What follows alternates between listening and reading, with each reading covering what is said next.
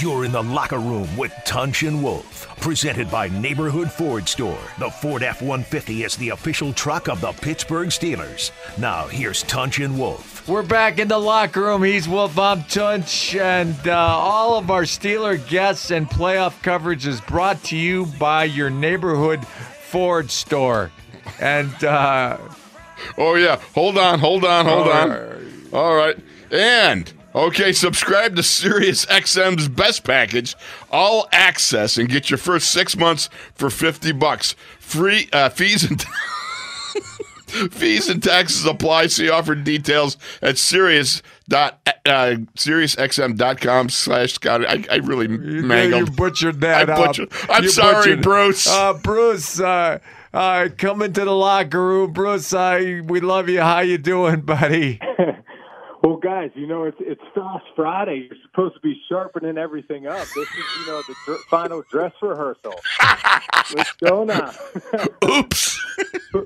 Playoff football. Hey, no, I'm doing good, guys. You know what? Actually, the Gretkowski household, we're getting over COVID over here. So really? Oh, yeah. Yeah, I'm on the other side of it right now, and then good. My daughter and son have it, Lily and Roman.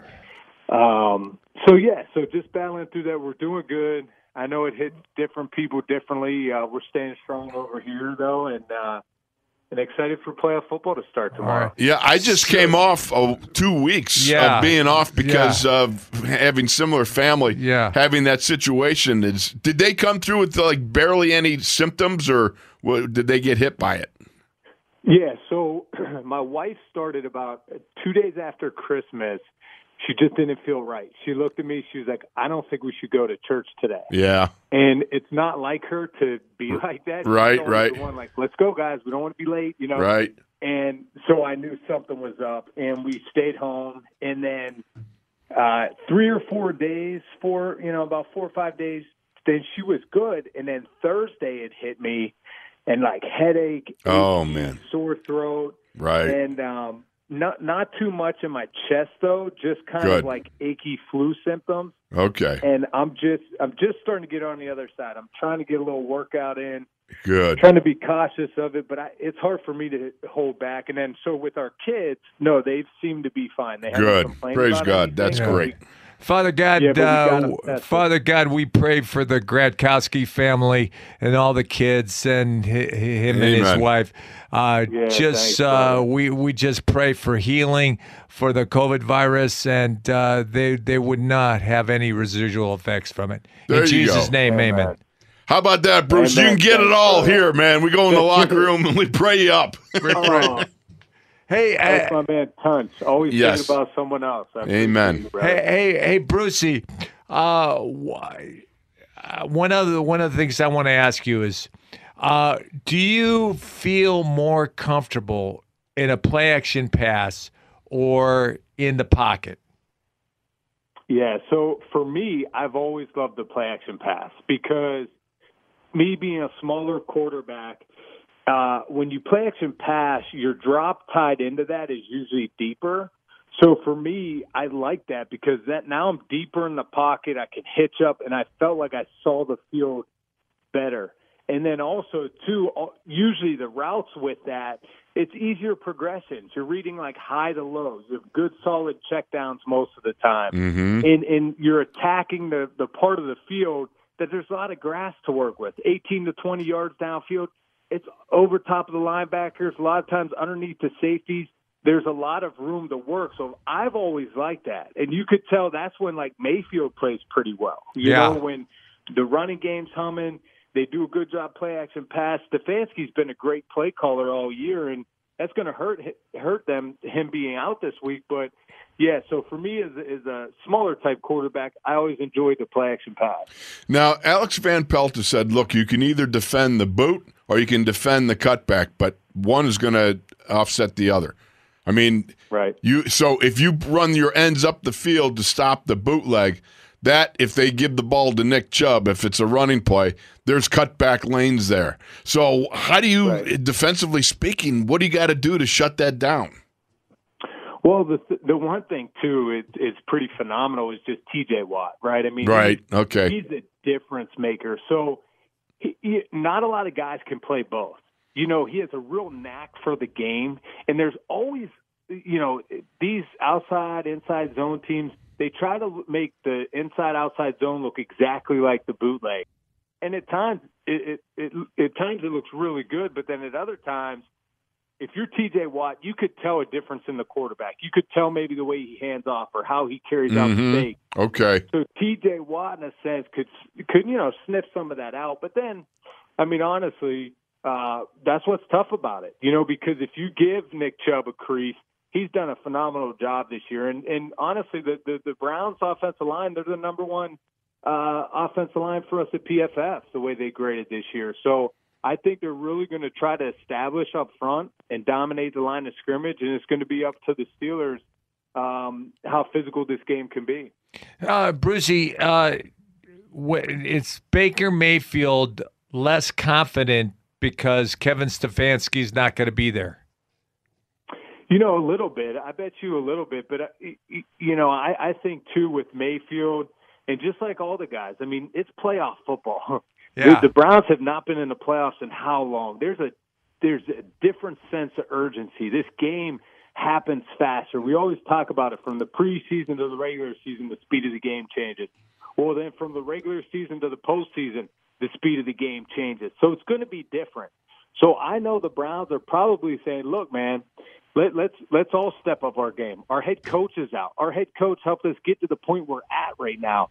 So I think there's going to be an added vote of kind of, I don't want like confidence, but almost like, hey, let's win one for the Gipper. You know, like, right. I'm not saying that's going to play out that way, but I feel like it's going to bring that team closer together. Look, they're coming off some big wins lately, especially against the Steelers, and I know in the back of their mind they're thinking Ben was out, T.J. Watt, Cam Hayward, but it's still they still got to win. They're still in the playoffs. This is going to be a good football game. I just think the Steelers are a better football team if they play that way.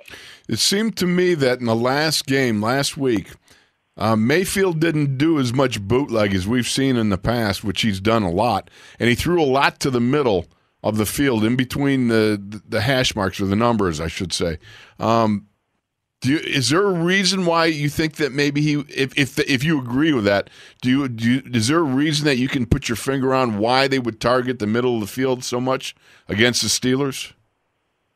You know, sometimes too, I feel like it's, you know, the linebackers. You try to attack, seeing if you could get different mismatch down the field, you know, coming off a play action pass or even a straight drop back. If you feel like, you know, based on the coverage, you could get some routes open over top of those linebackers or in between coverage, you can kind of work that. So we'll see. I mean, we'll see if that's one of their main focal points this week. You know, if I'm the Browns and I'm coming into this game and I know the Steelers have had injuries at the linebacker position, I mean, I'm hyping up the line as far as, like, we have to win up front. If we can win up front, establish this running game, and keep, you know, Ben off the field, you know, this could be a good football game. I mean, the Browns could have a chance at this one, but I just think it's got to be an added sense of urgency, too, for Big Ben and Tomlin, thinking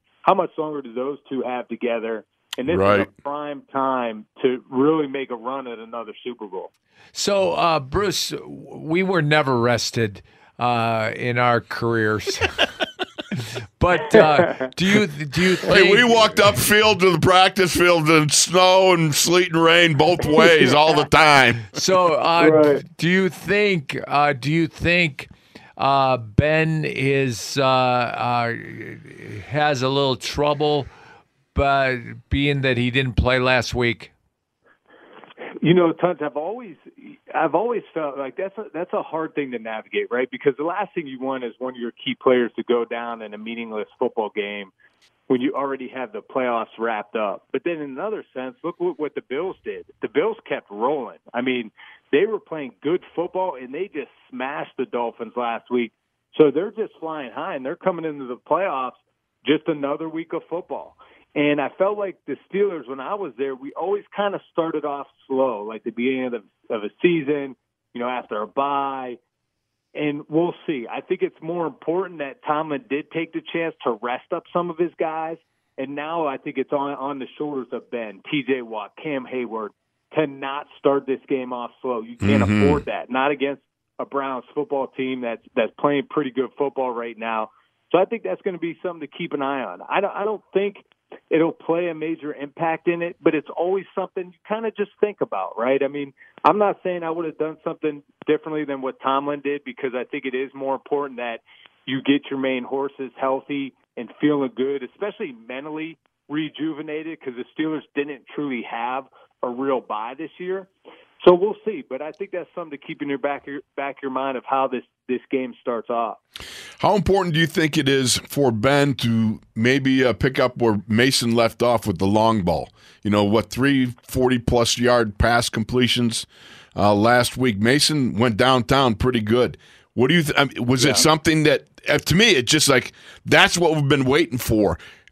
Do you think Ben's going to try to do the same thing?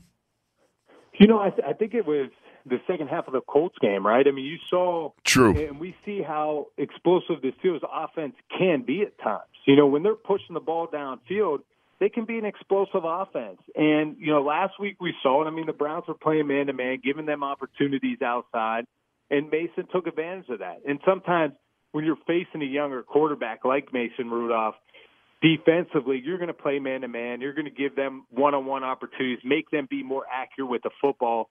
So he got opportunities to push the ball downfield. I believe when Ben does get those opportunities, he takes those chances. So we'll see how the Browns line up and play the Steelers this weekend. And I do. I think, it was the second half of the Colts game. We saw some explosiveness in the Steelers offense moving. Hopefully they could continue that going into the playoffs here. So what would you rather coverage-wise? What would you rather, man or zone? I always like man-to-man, and I probably had too much confidence in my arm and myself. Any time on that third down and 3 or 4, and I saw press man-to-man outside, and I realized that my receiver's route would convert to a go ball versus press man-to-man, I was taking that go ball 99% of the time. Yeah. Now, in a defensive coordinator's mind, they're thinking, good, we want them to. It's a 50-50 ball. We'll win 50% of the time. They'll win 50% of the time. And probably, let's take our chances, we'll win more. And I would take the shots, and, yeah, it probably ended up being 30 to 50% of the time I completed those because that's what kind of opportunity and chances that happen when you're going one-on-one downfield on a go ball. Same thing when you're in the tight red zone and you see teams throwing fades. A fade route, it seems from a quarterback, even a fan's perspective, man, that's easy. It's one-on-one. Just throw a fade. Just throw it up. Well, that is the play. You're just throwing it up. Most of the time, it's a jump ball, and you're not really, there's better plays out there to be had or to be called. So to me, I always liked the man-to-man because it was clear, easier defense to read, and you knew you had the one-on-one matchup. So I always preferred playing against man-to-man. Let me ask you, you're Joe Woods, the defensive coordinator. You're not sure if you're going to get Denzel Ward, your number one cornerback. Kevin Johnson may be out as well also. Robert Jackson had a little bit of trouble, and you're looking at Chase Claypool. What are you thinking about doing trying to shut down the Canadian Megatron there? Yeah, I mean, I don't know if you play press man-to-man versus him. I mean, we saw last week. I mean, the only reason the Steelers were back in that game is because of Chase Claypool making an unbelievable play on a go ball in the end zone. And why give him those one-on-one chances? Keep everything in front of you. I mean, that's just kind of my view of how I would play things playing the Steelers. Look, give them those short passes up front, in front of you. Just tackle the catch, and make plays in that sense. Don't give them opportunities to take the long ball. But we'll see, because defense coordinators, man, they get aggressive. They want to blitz. They want to play press man-to-man and give, sometimes the quarterback those one-on-one chances downfield. How important is the running game to be successful? Sunday night. Especially, you talking about Steelers or Yeah, Browns? Steelers. Oh, yeah. Well, and that's what I was going to say. I almost think it's more important for the Browns to have a good running game than the Steelers. I think the Steelers can survive by, doing what they've done at points of this year, quick passing game, and then hitting on some explosive plays. I'd love to see the run game take off a little bit more, and they actually didn't do too bad of a job the first matchup. But I do think it's more important, though, for the Browns on that side to not just put it in Baker Mayfield's hands and expect him to win the game. Because if you think about it, I know last matchup Baker Mayfield was a little beat up with the ribs. But from our data, when he was whether it was a clean pocket or under pressure, the Steelers' pass rush pressured him on 47% of his dropbacks. And Mayfield took 4 sacks and completed just 3 of 7 passes for 45 yards and an interception on pressured dropbacks. So, Wow. He didn't play the greatest when people are around him. And pressured dropbacks doesn't necessarily mean blitz, but when there's guys around him. And I think the Steelers did a good job in that sense. So if I'm the Steelers, I'm like, look, let's stop this running game and let's put it in Mayfield's hands. Let's make him drop back and actually throw the football. You know what? That's beautiful. I like the way you put that.